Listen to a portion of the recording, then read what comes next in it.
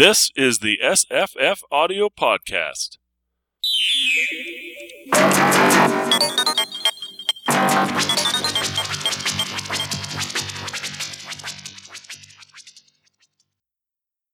This is Jenny.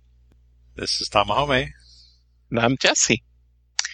And today we are discussing 5 of the 7 Nebula-nominated short stories, just the 5 that were in audio. Yes, the other 2 don't deserve mentioning since they have no origin. Sorry. Well, if we're doing that, then we should also not talk about the Clark's World one because it was so quiet. I had to use headphones to listen to that one to really concentrate. If we're going by, and I think it actually makes a big difference for voters.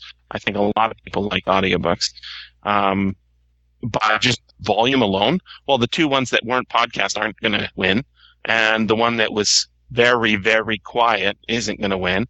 So it's just a matter of whether Lightspeed wins or Escape Pod. And Podcastle, Escape Pod, Lightspeed, those are all good and loud. Oh, I didn't notice a difference. My iPhone must kind of regulate the sound or something.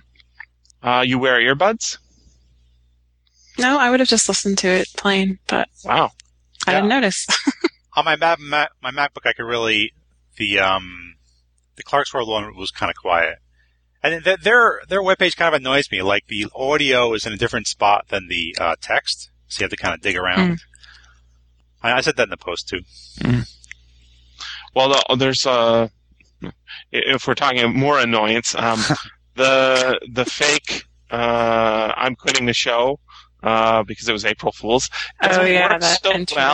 Doesn't work so well on podcasts because 6 months later people are going to still be listening to it and they say April Fool's.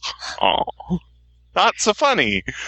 I guess. Yeah, and not April being 1st. a listener to her in general, I don't listen to that one regularly, so I was kind of confused. But other than that, I guess we could talk about that story as what I heard of it. Oh, sure. It was actually, I've read 2 of these in print in the Best Science Fiction Fantasy of 2011 book that just recently came out. So I had read that one in print before I listened to it. That one in the Paper Menagerie. But The Cartographer Wasp and the Anarchist Bees is my favorite. I honestly didn't hear enough of it to get a really good sense of what was going on. I got little snippets in here and there when there wasn't regular noise around me.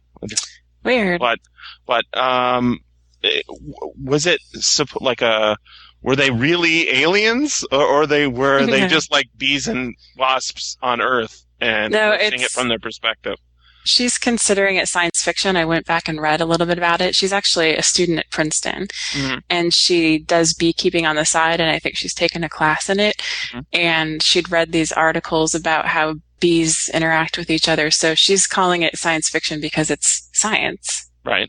It's based on the science idea, so no aliens. So it's anthropomorphic fiction, in a way. Sure. Because it's a fable like Charlotte's Web. It actually reminds me the most of Animal Farm with the repeating cultures that just perpetuate, only it's for anarchy instead of for... what I heard of it sounded really interesting. Was the one thing I was thinking of, where they take it's the bees take the wasps or the wasps take the bees. Which one? Which was what? Well, the wasps enslave the bees, but the bees are anarchists by nature, so... Okay. It's inheritable. The wasps are nerdy map makers. Well, they're domineering too. Yeah. So. Right. And they've got a queen, right? Mm-hmm. And they raise the baby bees as their own. Yeah. To train them in their ways, but they're more educated than the bees. So that raising and training of enemies, as a taxation, that actually is historical. So I don't know if that's happens in real bees and wasps. Well, I have no idea. It would be cool if it was, but that's the Ottoman Empire did. They had the king would invade, or the emperor would invade some place, and he would take the resultant lands and levy a tax upon the people of people. And those people became the workers for that emperor, and were called they're called janissaries. So I like stuff that incorporates historical things. Maybe I should just read the print version, or yeah, I think you'd like it. I also really liked just the language itself. It reminded me kind of Catherine Valente, especially the palimpsest book, where all of the people end up with maps on their bodies, and this one had maps inside the wasp hives. So it's the nice little parallel there too. And I've been noticing lately the word thrum and thrumming in almost everything I read, and it's in this story too. So it just kind of made me laugh. The thrumming of their wings. Good word. Yeah, it's a great word. It's very descriptive. I notice when people say quotidian, but they didn't say that in this story. It's coming up a lot, though. Yeah. Especially in blog posts. Yeah, I guess I was a little confused by it. Yeah, it's very literary, so it's more, I think it's more a Jenny story than a Tam story. Yeah.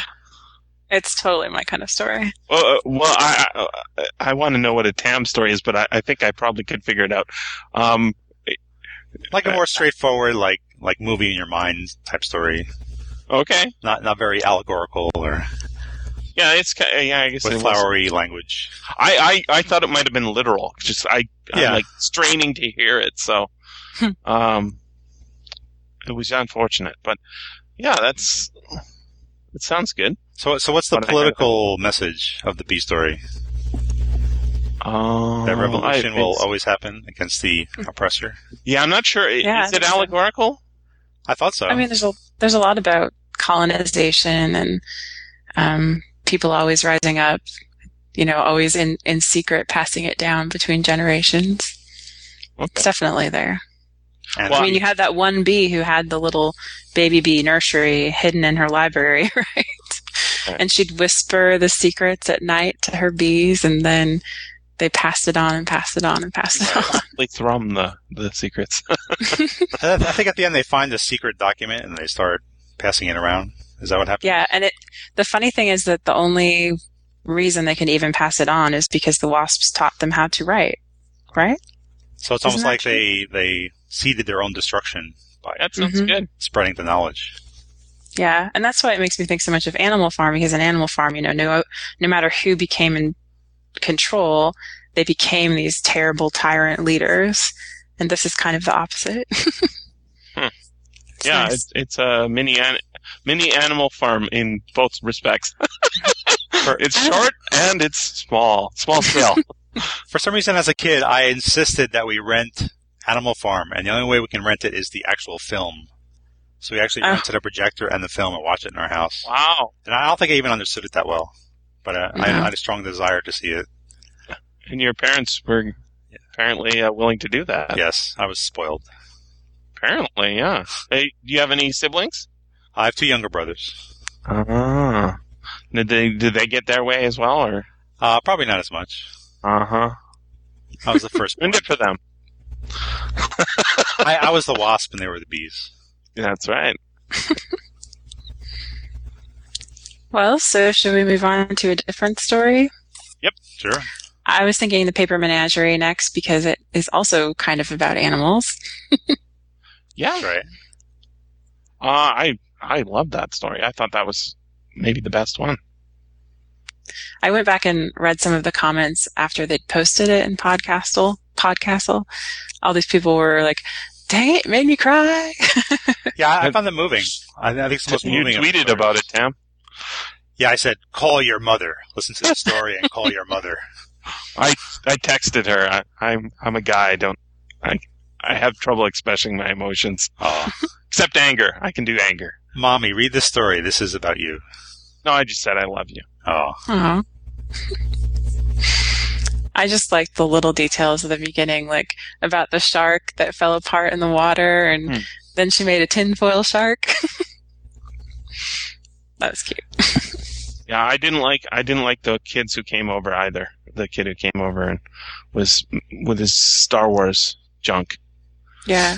I wanted to punch that kid. Well, it reminded me of a lot of the stories I've read by like Jhumpa Lahiri, about the first generation Americans, from parents that have come here from other countries, Mm-hmm. and just the conflict they have trying to be American, but also having a heritage that isn't American. Is very much like that. Mm. But I think the little extras with the animals that actually did things were nice, and it was nice that she'd left messages for him. Yep. Yeah. Sorry. Well, I was thinking you don't even need like the fantastic parts of the story. I mean, just the story of the mother and the son is enough in itself. Well, I would say that extra fantastic part made it the only point worth reading. I would say Really? because emotional stories. I mean, I don't think there was one that wasn't that doesn't work on an emotional level. And I prefer my stories, maybe that's me, but I prefer my stories to work on an intellectual level rather than only an emotional level. And so, like, this is the most Mike Resnick-y story of them all, I think. There's another one that's pretty Mike Resnick-y, where he's working the emotions. But I can't say I learned anything from this story other than people can be jerks, and I already knew that. So. So what does the paper menagerie animals add to it? Like a theme embodied in the paper. Yeah.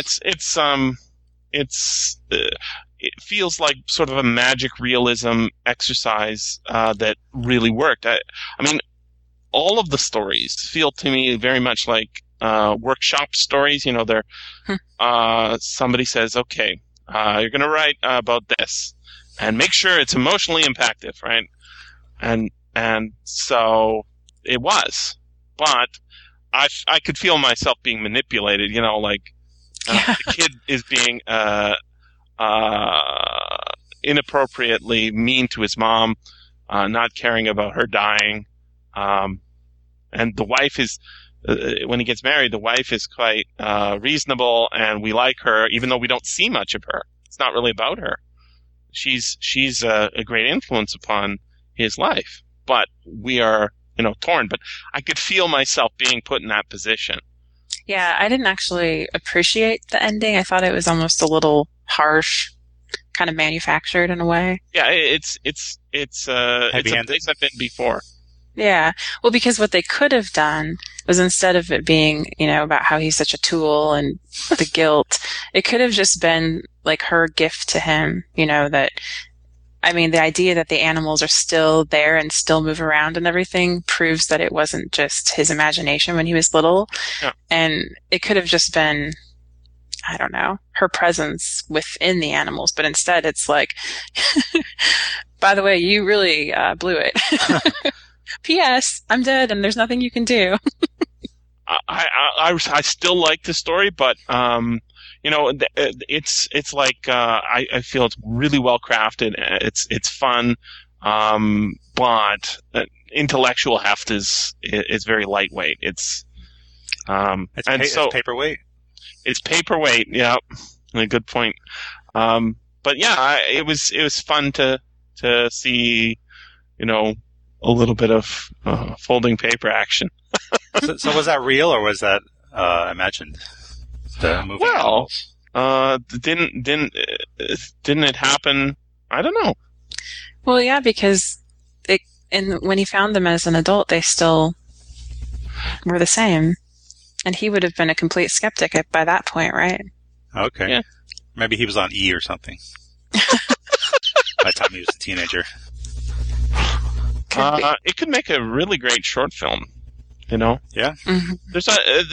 There's this feeling I have when I'll watch a movie and I say, well, it wouldn't make a very good story, but make an okay movie. This is a very good story, but it'd probably be an even better movie just because it is so visual and could be easily manipulable. And heaven forfend me suggest that a story could be longer, but I wouldn't necessarily be against seeing this as a novel-length universe, just because it's working on a certain path, That's fine. Just don't, clutter it up too much. And I was very impressed by it. It was good, well written. I'd definitely read another Ken Leo story. Oh, yeah. Well, and I think the most interesting story to me is the story they just mentioned in passing, the backstory about her childhood and how they would use the paper animals, to swirl around people. And like, it sounded almost maybe it was like a rebellion type thing. I want to hear that story. I think it was well played out. Part of that, I think the magic realism part for me, at least, and that's sort of a, I don't know, Hispanic tradition, but maybe there's a, Asian version of magic realism where she took, the mother said, we put the tigers, I think it was, out in the fields to eat the grasshoppers. Right, the paper tigers to chase the grasshoppers away, and that's like putting the owl, up on top of the roof of the Home Depot, so the customers don't get pooped on by other birds. Well, and they would make little dragons for New Year and stuff too. Yeah. For the parades. That's what I wanted to see. I mean, that's the part I could really see in my head. Yeah. Jenny, you've read those Spanish magic realism books, right? Mm-hmm. Yeah, I love that. And I think that Murakami writes with a lot of magic realism. Okay. So there's your Asian magic realism. Okay. Yeah, maybe there's some good investigations down that path. But this story is really, it's a Chinese immigrant. I mean, I had to keep reminding myself that because I kept getting origami in my head. And maybe it is origami, but yeah. I don't know. Is there origami's not Chinese? Well, now I know. Japanese, sure. But I don't know. It means, it's Japanese. Mm-hmm. Paper folding, though, is probably... it's probably a bigger tradition. Yeah. Oh, yeah. Chinese paper folding, the art developed in China. Well, I guess we learned something new. Yep. I think Jesse likes this because it's like Legos. Yeah, I didn't see the connection, but makes sense. I'm in favor of building your own toys, absolutely. And I mean the Star Wars action figure. I mean, you could even see the manipulation, the heavy, hand pointing in the direction there, where it says it didn't even look like him, and it could only make 3 sounds, and I mean, I played with Star Wars action figures as a kid, but they weren't the ones that can only, move in 2 directions. You can do more. You can have when the dog chews off the leg of the stormtrooper, you just put a little carboning on it and say you got his foot shot off. It's like you really play with your toys and make a world that's much better than, I think I even know the one they're talking about, the Obi-Wan figure. You press a button and he moves from left to right and swings his sword and says something. It's really lame. So you could have been the friend that came over. No, actually, because when I was a kid, almost everybody had more toys than like that kind than I did, and I was always really jealous. Always asking for those kinds of toys. Oh. Why? Yep. And then my Chinese immigrant mom. No. No. Wow. It's funny because 3 of the 5 stories are really about children or childhood. It's kind of interesting. So we can move to another one. Okay. Do you want to do the Crosshill or the Fulda next? Oh, Mama, we are Xenia, your son? Xenia. Hey, Jesse, can you explain that to us? Yeah, please. With your quantum mechanical brain? Awesomely read. Stefan Rudnicki kicks ass, man. Yeah, he's awesome. I think, if it's just based on narration, that's the best one. I am Stefan Rudnicki. Well, he's just he reads it well. Not just he has this awesome voice, but he really reads it well and works great as an audio. Well, I don't know. I really love him as a reader, but I think for this story, it confused me more because there is nothing about him that sounds like a 5-year-old.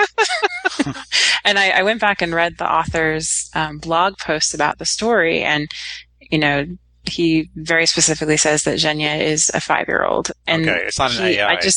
That's what I was Yeah, and I posted a link that we can put in the show notes of the Finnish version of the story, because he really liked how the illustrator captured the boy. And so I looked at that picture and I was like, oh, okay, so this is helping me a little bit.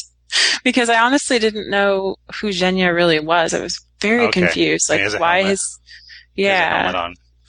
Yeah. This one plays the least to the emotions, I think, compared to, it's more intellectual heavy than hefty than any of the other ones. Right, and we can tell it's quantum mechanics. We know that much. Yeah. We know that he's using his brain to do things, but what I don't really know is his brain doing things other than what he thinks, or is it that they're experimenting with him? I don't understand. Well, there's like a treasure box too. I guess somehow they work together to open quantum doorways to other dimensions. And it's almost like she's using him for that, and it's clear that he doesn't know what's really happening, but neither do I. Well, we've got an unreliable narrator, right? Yeah. Who, when he starts off, he doesn't know what he's doing there. He's been sold into this job by his mom. He gets to write. So that's his real mother? That he's trying to communicate with, I believe. I think so. Because he's somewhere away from her, and he's been told he has to write to her. Yeah, and they don't have enough rubles. That's right. So I would suggest that this one lends a lot more. Some stories will lend more reading. You can go back and read it and get more out of it. This would be one of them. I'm planning on listening to it again. But the layer that is just on the surface, to me, was very intriguing because it's the shape of it is exactly like Flowers for Algernon, which another one of these is Flowers for Algernon story as well. But what we've got is a character who doesn't know what's going on, can't really do anything, and there's even a reference to Flowers for Algernon in here. Remember early on, there was a dog also doing the same job, and the dog is way better than the boy. Like he found the food right away. That's right, at doing the job, and so we're getting sort of letters of progress reports, and so it worked very well, I think. Except sometimes you have to look at the size of the idea and see how far it can go. So the idea, I think, is right on the edge of, as you guys are noticing, being incomprehensible. We get the reports and they kind of make sense. So there's a cloud that comes and eats your head. Cool. What is that? Not exactly sure. Have some idea. Yeah. But what I would suggest is imagine, you've got a piece of old-fashioned photography film, and it's going to be exposed more than once. And there's a whole bunch of people coming to some place and doing something. And so I think somebody in one of the comments said something like that the story had used the idea that if you can breach a dimension and go get something from that dimension, well, of course, they could do it too in that other dimension. And so what you're seeing is he's in that situation where a whole bunch of people who are like him or very similar to him are doing the exact same thing as he is. And so when they're all they've all got similar problems, some sort of food shortage, some sort of power shortage, some sort of ecological disaster in the background of the story. When they come and eat your head, what they're doing is coming into the cloud of smoke, the smoke cloud or whatever comes and eats your head, comes in and takes what you have and takes it back to them. And there's so many competing forces, it becomes fairly incomprehensible. But I think for a very incomprehensible idea, it's probably the right way to tell it from a kid's point of view. So it keeps it relatively simple for us. Does that make sense? That's a good way of looking at it. Yeah, I thought they were like guardian bees that keep the quantum realities in balance or something. I just kept thinking of the smoke monster from Lost. I didn't finish Lost. What did that turn out to be? Anybody have any clue? I watched the end and now I don't remember. I didn't watch it. It didn't really answer a lot of questions. Yeah. Okay. So basically, Hence they just the title. said, hey, that'd be cool, and then yeah. Well, I think it had something to do with when the different simultaneous dimensions intersected. So it's kind of similar, actually. Okay. Then that might make sense. Yeah. I Lost had quantum realities. I think so. Oh, I didn't even know that. Well, I didn't watch it that much. Yeah. I think this is a very good contender for being a memorable story, and Tom Crosshill, somebody to read more of. Yeah, I think so. Yeah, I want to read his YA novel about singularities, robots, and superpowers. That's what. Sort of a singularity situation as well, though not intellectual singularity. It's a kind of dimensional singularity. And you kind of wonder if he knows things that other people don't because he's operated a nuclear reactor before. Homer Simpson. Yeah. Tom Crosshill has? Yeah, that's what it says in his bio on his blog. Yeah, I think John Joseph Adams said that in the introduction. Mm. So why do you think he starts thinking of himself as plural? Because He's in multiple at the beginning, dimensions at the same time, or multiple places at the same time. He becomes unsure of his own identity at one point, and then becomes more sure of it, and pluralizes it. Right, the dimensional crossings. Right, they're not physical. They are, as you pointed out there's a picture of the kid sitting, with looks like he's having his hair dried, right? He's journeying psychically or something. Right. So if that's true, he could be crossing into another dimension, into another person's body. And who would you cross into? Someone like you, right? Yourself. And so we are your son is technically correct. I thought the whole idea of quantum physics was that a particle can be in two places at once. Right, yeah. Something like that. Twinned or rinned or whatever, yeah. Good story. Yeah, I thought it was good. So from here, I want to go to Movement by Nancy Fulda, which is a story of a slightly older child and living with temporal autism. Is that how you would say it? Yeah. That was a really interesting story to me, especially considering that we'd read Curious Dog of... Wait, what is that? Curious Dog in the Nighttime. Right. Which was a different perspective of autism, but...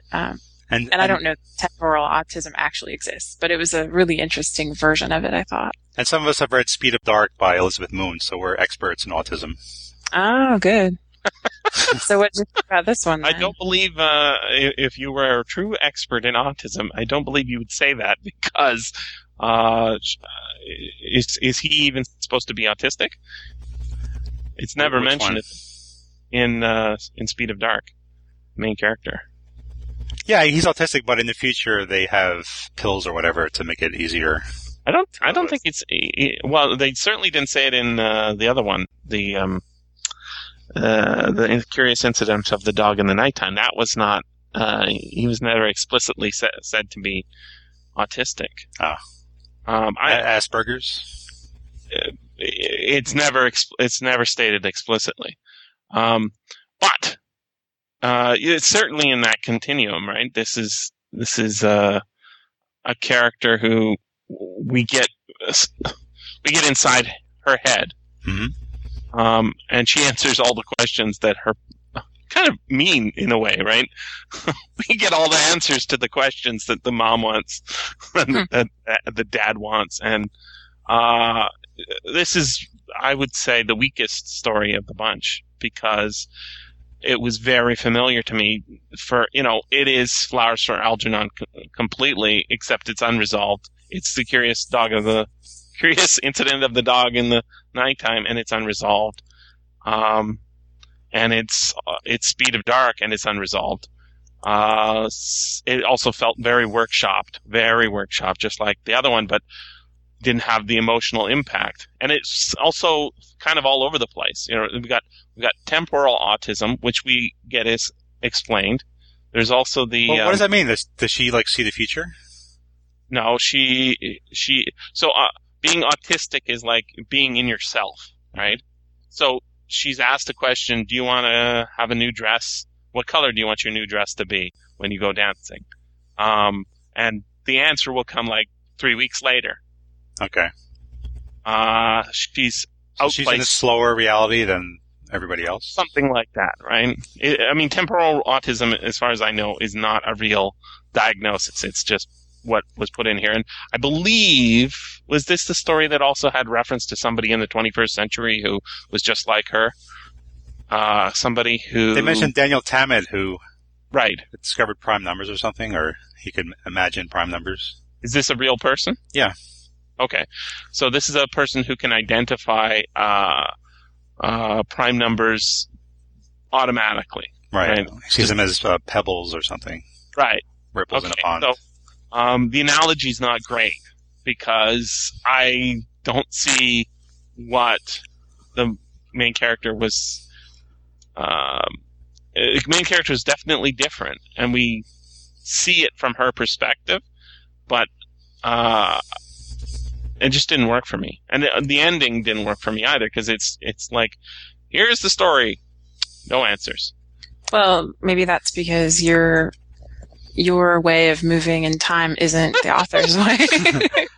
And maybe the story isn't done yet.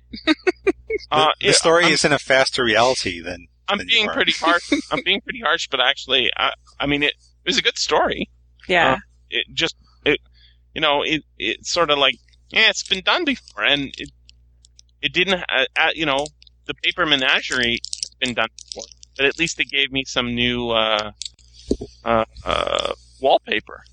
And although it was highly manipulative, I was still manipulated. Whereas first, with Nancy Fuldas, it was like I was supposed to be manipulated, and it's like, well, I'm not really feeling manipulated. In Speed of Dark, you're like, damn, dude, you're getting, he's trying to hurt you. You don't even see it, right? You're sort of rooting for the character. Here, we're getting the answers that the parents want, so we don't see it from the parents' point of view. We can't say, oh, don't you know, your daughter wants this, right? And she didn't even know what she really wanted, right? And it ended in a place where she's not decided anything. Well, she doesn't want new shoes. Yeah, she knows that. Well, the new shoes are the operation that would fix her brain. What I'm saying, I guess what I'm saying is, not all ideas are equally fruitful. This is an okay idea, but it's not big, and it's written and it's finished and it was okay, but it wasn't spectacular. It just kind of provides a different point of view. That's basically Well, Jenny, what did you like about it so much? Well, I don't know. I just like the concept more than anything, I think. I'm not sure the story, ultimately was that successful, but the idea was really interesting to me. And I could really, I know you're not hearing it from the parents' perspective, but I feel like because they treat her as someone who doesn't even communicate, they talk about her issues with, like she's not in the room. Yeah. And she's processing all that information, even though it takes her a while. And so, they have some really hard decisions to make. They have to decide if they're going to do this really risky surgery for her. They're clearly frustrated and they want to be supportive and loving, but they just don't understand it. I could really understand their perspective in it, which I kind of liked that, but this communication wasn't my favorite. Yeah. Well, and if you ask a person. You ask a person a question and they don't answer you for 6 months. Yeah. And what's with the bug killer on the father's shoulder? It just feels like a grab bag of other stuff. It's like they were trying in the future. Right, yeah, they're trying to place it. Here's a future thing that would happen. See, myself, I would just mount those on the roofs of houses rather than carry around a bug zapper on my shoulder. When is he supposed to be the predator? It's like... Oh, yeah, that'd be cool. It's just it feels like a workshop story. Somebody says, "Okay, here's your exercise, children." Not children. Here's your exercise, students. Right? And they write, and then they say, "Okay, now I like what you've done here, but you haven't placed it in the future." Okay, bug zap. Needs more bug zappers. It feels like it's just not. It's finely written, but it's not expertly crafted. So I don't know. Anybody read any other Nancy Folda? Mm-mm. Okay. Well, I kind of like that about the short stories, though. They're often authors I haven't heard of before. Yeah. Well, that's where they come from. They start with shorts and work their way out. I was just going to say about the author of Paper Menagerie. He's actually nominated in the novella category, too, and I haven't read it yet. But oh, well, that might be worth getting. Is that an audio version? I haven't looked, but nice that he got nominated twice in 1 year. Oh, that's a good sign. Nice. Yeah, I think the only author I've ever heard of was E. Lily Yu. I think she was in another collection of stories that we podcasted about. Yeah. Oh, okay. She must be pretty young, right? Because she's still a student. Yeah, I'm not sure.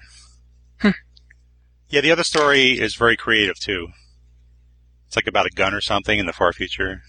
Okay, I forget the title. Sounds good. Well, it was very literary. Thingy. One left. Okay, one left. No, I texted Tam. Yeah, I heard. texted Tama last night, and I basically said in all caps, "Super creepy. Do not want." He'll probably win.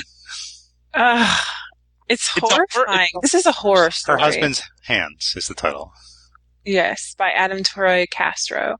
And apparently his name wasn't originally hyphenated. Someone made that mistake in a student newspaper, and so he adopted it. Hey, that's catchy. I thought that was funny.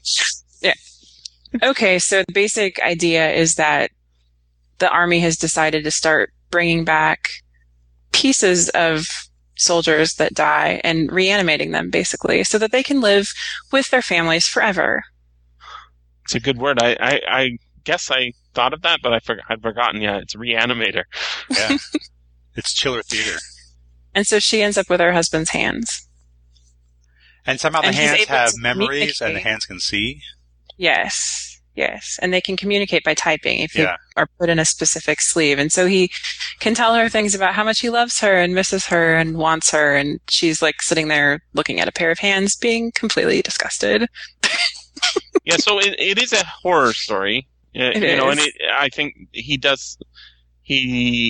Adam Troy Castro tries to give us the gross out feeling of, oh my God, disembodied this, just that, ooh, it's horrible. But also, and that works for the story, but it's also it's totally allegorical, right? It's the most allegorical, and I guess therefore most science fiction-y in a way as well, because this is really happening in real life, except it's not the hands that are coming back; it's the bodies, the heads with torsos and missing limbs and missing faces and stuff. So it's an anti-war tale, right? And so the question is, what would you prefer? Someone to just be gone from your life completely, or would you prefer part of them?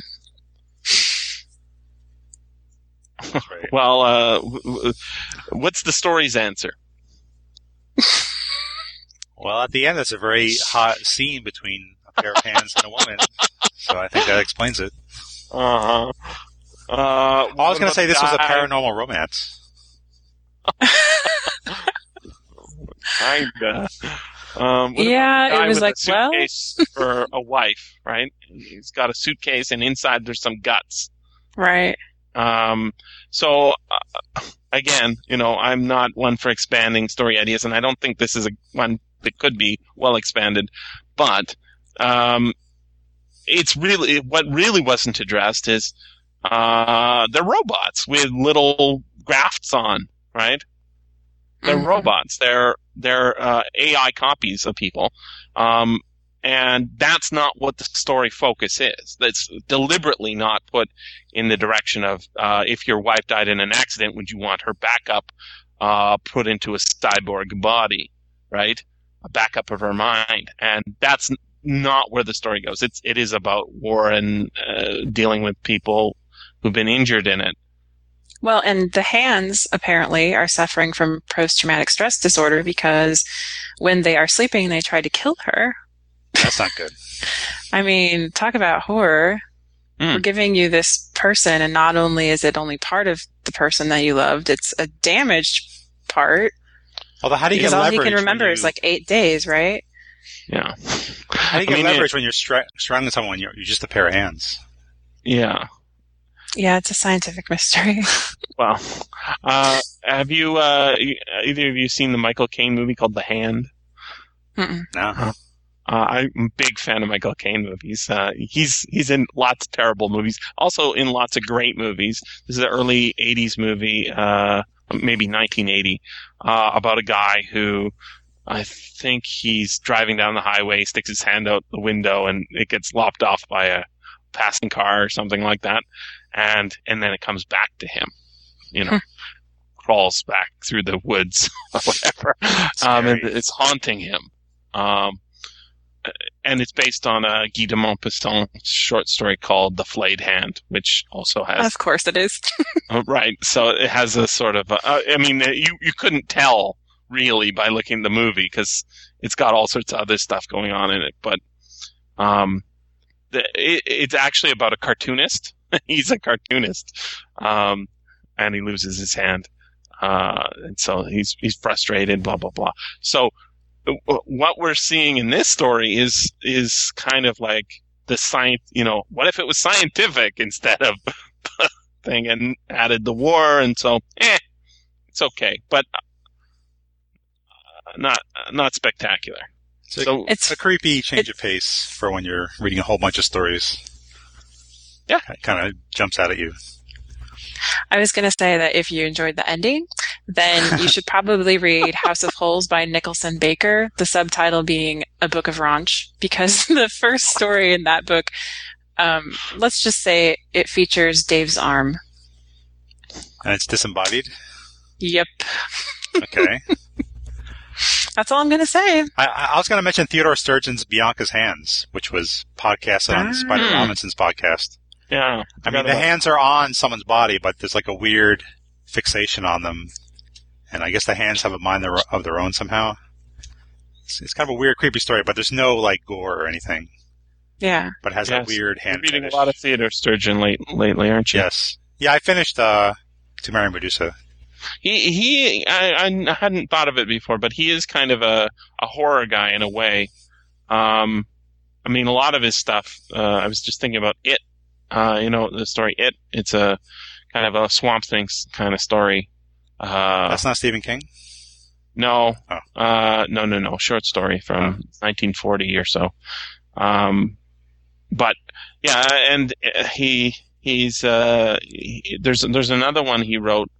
The title's eluding me, but it's 3 people, I believe, are killed in an accident on landing on Mars or something like that, and they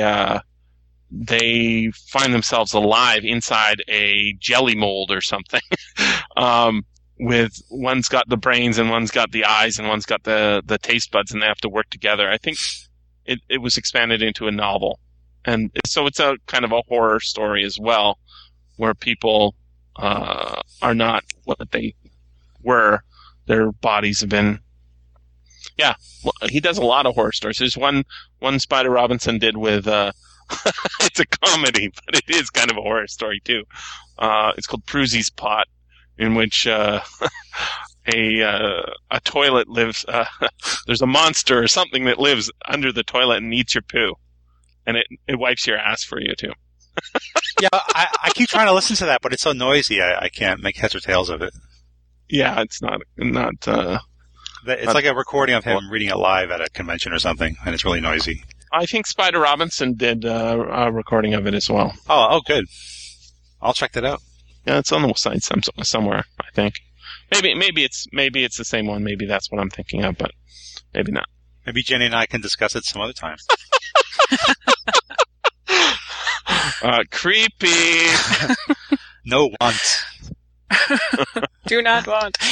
I was going to say that the day we're recording this podcast, they're also going to be nominating or announcing the nominations for the Hugo Award. So It's always interesting to me to see which short stories end up nominated for both. There's always something that's shared. So if you were going to pick a winner for the Nebula short stories of the 5, which one would you guys pick?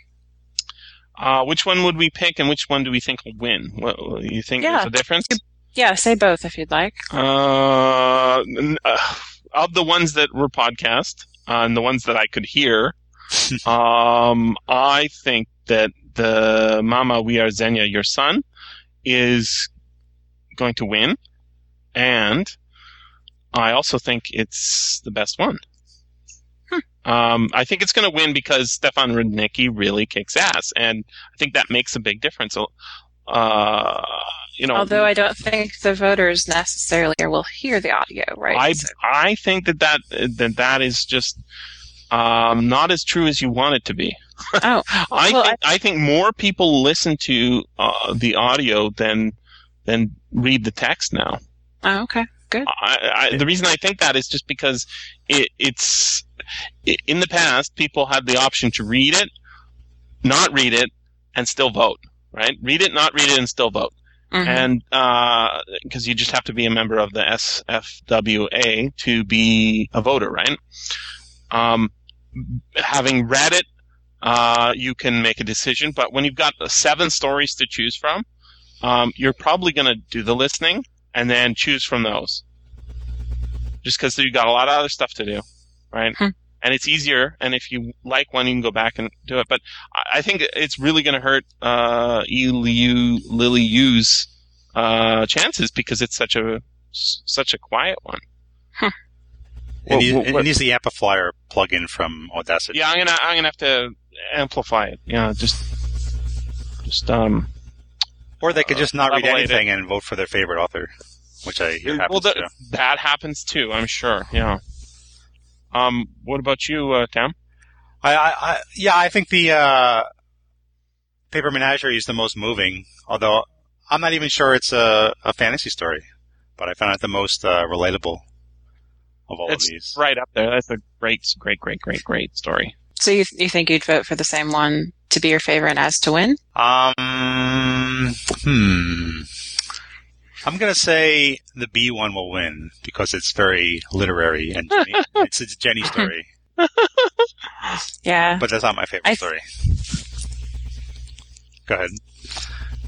Oh, I think the Cartographer Wasps and the Anarchist Bees is definitely my favorite, but I kind of think the Paper Menagerie might win. I don't know. It'll be interesting to see. It's emotionally resonant. Yeah. Well, and last year, I can't remember if it was the Hugo or the Nebula, but last year a story that was kind of emotional that had to do with ponies won. Do you remember that? No. I can't remember which one it won. Did the pony die? It was a story by Kij Johnson. You would need to read it. I read that sex one by Kij Johnson. Oh, yeah, that was the year before. Yeah, where she's with the alien in the spaceship and they just have sex the whole time. Yeah. Seems to be a theme for the Nebula nominees. Well, if that's true, then which one of these win? It's her husband's hands. Well, and that one does have that kind of twist at the end that sometimes people really like, so it's hard to know. I think it's too weird to actually win. It's not mainstream enough. Yeah. Now, here's an Jenny, what's your one before I... Oh, I already said. Oh, yeah, sorry, the Cartographer, but did you say which one you thought it was going to win as well? No, I think Paper Menagerie will win. All right. So how about this one? This is a more interesting question, I think, for me. Which one of these stories, or which ones of these stories, do you think will still be talked about in 10 years? Will still be referenced? Yeah, that's always a good question. Will still be hey, you got to read this. You haven't read that? Oh my God. Are there a lot of short stories that are actually talked about years later? Yeah, my whole website's about that, dude. It seems like people remember novels more than, it's not right, but it's seems like true. People remember novels more than short stories. But even so, they, there was, short stories they're even more than they were. They are merely writing exercises now, I think. And so I would say none of these are going to be remembered in 10 years. I think Paper Menagerie is certainly worth reading, but I don't think it's amazing enough to still be, oh my God, you gotta, it's a sort of just, it's a writing, these are all, working the craft and getting up to speed so you can write novels. Is my way of looking at it. I don't think any of them are. Do you? Maybe we can't tell until 10 years have passed by. I think that's true. But we can certainly have a guess at it. Mm-hmm. I think, like you said, if the Paper Menagerie were made into some kind of film, animated, then I think it would reach more people, and so then people would go back to the story. It would be, as a Disney film, it would be very colorful. It could be just like a stop motion animation. Absolutely. I'm not even saying it has to be I'd like a YouTube video version of it. I think that it is emotionally resonant in the way that Hollywood movies are very good at emotionally manipulating you, promoting conservative values, despite the the rebellious characters, right? Well, right. It's kind of basically Toy Story 3 meets an immigrant experience, and that's an important theme. So I think it could work. Absolutely. And I think that it probably more than any of the other stories combines a theme that's more universal than the others do. Other than the anti-war kind of sentiment. So I would say that it has the best chance. And part of that is, Tam tweeting about it. Yeah. That's right. And your tweeting, Jenny, or your texting, Jenny, is negative, right? It was like, this story is creeping me out. It's not creepy enough to be, 50 years down the road, they're still going to say, oh my God, it was so creepy. Yeah. And, actually, if it had ended a different way, I think if I had kept feeling that it was creepy instead of just kind of laughing at the end, I think it would have had more power. Yeah. But instead, it kind of turns into a joke almost. Well, it's a ridiculous story premise, so it's totally allegorical, right? And the problem is the allegory is not fully. There's no lesson. There's no takeaway. It's just we've got a bit of creepy, and then it's not so bad to have sex with your husband's hands or whatever. Yeah, the ending kind of ruins it. So it's better to live with it just as horror than. Yeah, but I want to check out the Cartographer Wasp and the Anarchist Bees just because it sounds interesting. So I can't really judge that one very well, but I just couldn't hear it. It was too quiet. Yeah, I know what you mean. It was like she was whispering it to you intimately. Seriously, people, you have to consider where people are going to be listening to your podcasts. It definitely wouldn't work in a car. It didn't work walking around the streets. Yeah, with earbuds in. Unless you got noise canceling earbuds or something. I don't understand. Jenny, you're a librarian. That's why you're in a library. Well, I don't listen to it at work. I just listen to it at home. But I think maybe since I huff-duffed it and then pulled it in through Podcaster, between some of those programs, they must have, equalized it up or something. Oh. I didn't change anything deliberately. I huff-duffed it and I put the setting to maximum and it was still way too quiet. I had to listen to it twice and I didn't get most of it. Yeah, it's a kind of story that you have to concentrate on too. So just because of the language. She's got the narrator, the host, has got a quiet voice, which it's fine, but you gotta increase your volume. Terrible. I think the only other thing we're doing with the Nebula probably is we're going to have a discussion of Among Others. Are you guys going to do that one? When is It's that? it's a great audiobook because of the accent. It's just Very sexy it's Welsh great. accent. I don't know about sexy, but it really makes the story because you kind of hear the girl in it, you know. I think we're doing it maybe the same weekend that the Nebulas get announced. So. Oh yeah, okay. I'd rather have Heinlein than a headmistress. Is that your Welsh accent? It's 10 hours or something like that. Is that right? Yes. Yeah, it wasn't too bad at all. Yeah, it's all about her liking science fiction. Yeah, that's why I want likes. Jesse to read it because It's it's basically a chance for the author to. Yeah. Yeah, I'm up for it. Great. Yeah, Jo Walton said she would. That's the author. She said she would get the rights to all the Hugo-nominated novellas and then post them on Tor.com. So I'm waiting for that to come out. Good. She already did a series on all the Hugo award-winning novels up to the year 2000, and that was pretty good. So no audio for those, right? Nothing. I tried to suggest that to her, but as far as I know, they're not going to do audio. Terrible. So, what do you guys think about using award nominations as an indicator of, you know, what the best stories are? Because, you know, I read that Best Science Fiction and Fantasy of 2011, and 2 of the stories were the same, but of course, there were 18 other stories in the book that weren't nominated. It's a joke. It's not. The best stories are determined by the history and the usage of the stories. It's people going back and checking them out. It's people saying, "Oh my God, this is still awesome. It was awesome then. It's awesome now." Right? And I think it used to be if I was it? No, it wasn't Tam. I was somebody I was telling yesterday. I was looking at a copy of FNSF from 1953. It had stories by Theodore Sturgeon, Mac Reynolds, 5 or 6 other famous science fiction authors. And I'm sure some of them weren't that great. But they were all published in a magazine where there was 10 other magazines on the shelves, and they were all published in there. Now, today, there aren't that many magazines. There's a lot more websites. Mm-hmm. But those people were writing this for money, for a living, a lot of them. And there was a lot of crappy stories back then. There's still a lot of crappy stories now.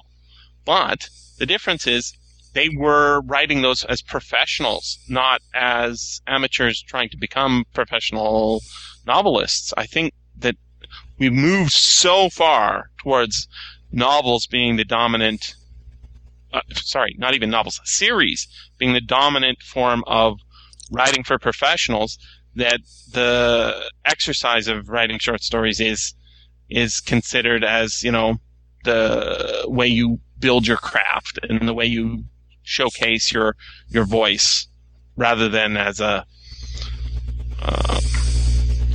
I'm talking like an old man. Oh, well. Get off my lawn. Get off my lawn, you damn Nebula winners. I mean, I don't pick books according to an award. I pick it according to, I guess, friends on Goodreads. I like to see a paragraph long short review, and then if there's things in there that I would probably like, and if that person shares my taste, then I'll check the book out. But just an on-off switch of... You just said book, right? You didn't even say story. Well, it could apply to short stories too.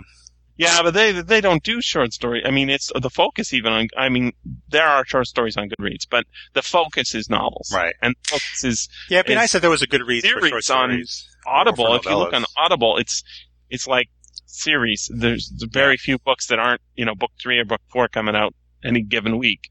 Book 7. Yeah, the bookstores are like that too. It's all series.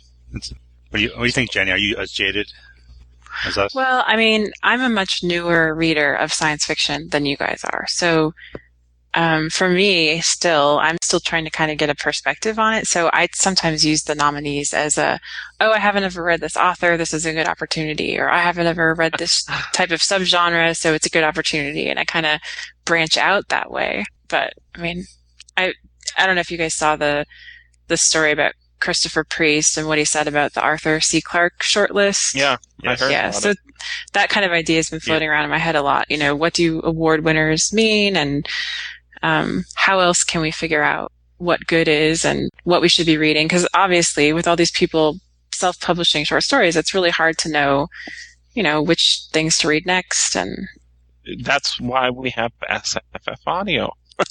Did you guys see my post yesterday? I did 2 posts about the Neil Gaiman story. Yes. Now that was after 1950. Amazing. Yeah. I like authors after 1950. But you know what? It's not even charitable, because up to 60 is when is the sweet spot. I see 1950 to 1960 is the sweet spot for short stories and novelettes and novellas and that sort of thing. I think paperback novels get really good in the 60s and 70s. Really good just like movies get really good in the 70s. I'm not a big fan of movies in the 50s, but and 80s are actually really good for movies too. But right now we're in series world, and in series world, it's not so hot. But check out that collection; is so cool. Stories by Neil Gaiman and Al Sorrentino, I think is his name, is a collection of non-genre authors, just authors, with some sort of fantastic element, perhaps, or magical element, perhaps, in them. And the introduction to that collection, which is available, I think, on for reading, as a preview, is very good. And Neil Gaiman talks about how he loves fantasy collections and he loves this collection, but really what he likes is stories. It doesn't matter what genre they're in. He likes good stories, and that's what I like too. And I just think that there are a lot of great stories out there, but very few of them are a lot, being produced this year. So Neil Gaiman is a fantasy master on par with any fantasy author in history. H.P. Lovecraft or Robert E. Howard or J.R.R. Tolkien.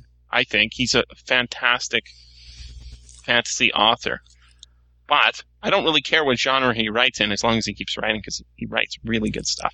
That story, The Cave, what's it called? The Cave, The Truth is a Cave in the Black Mountains.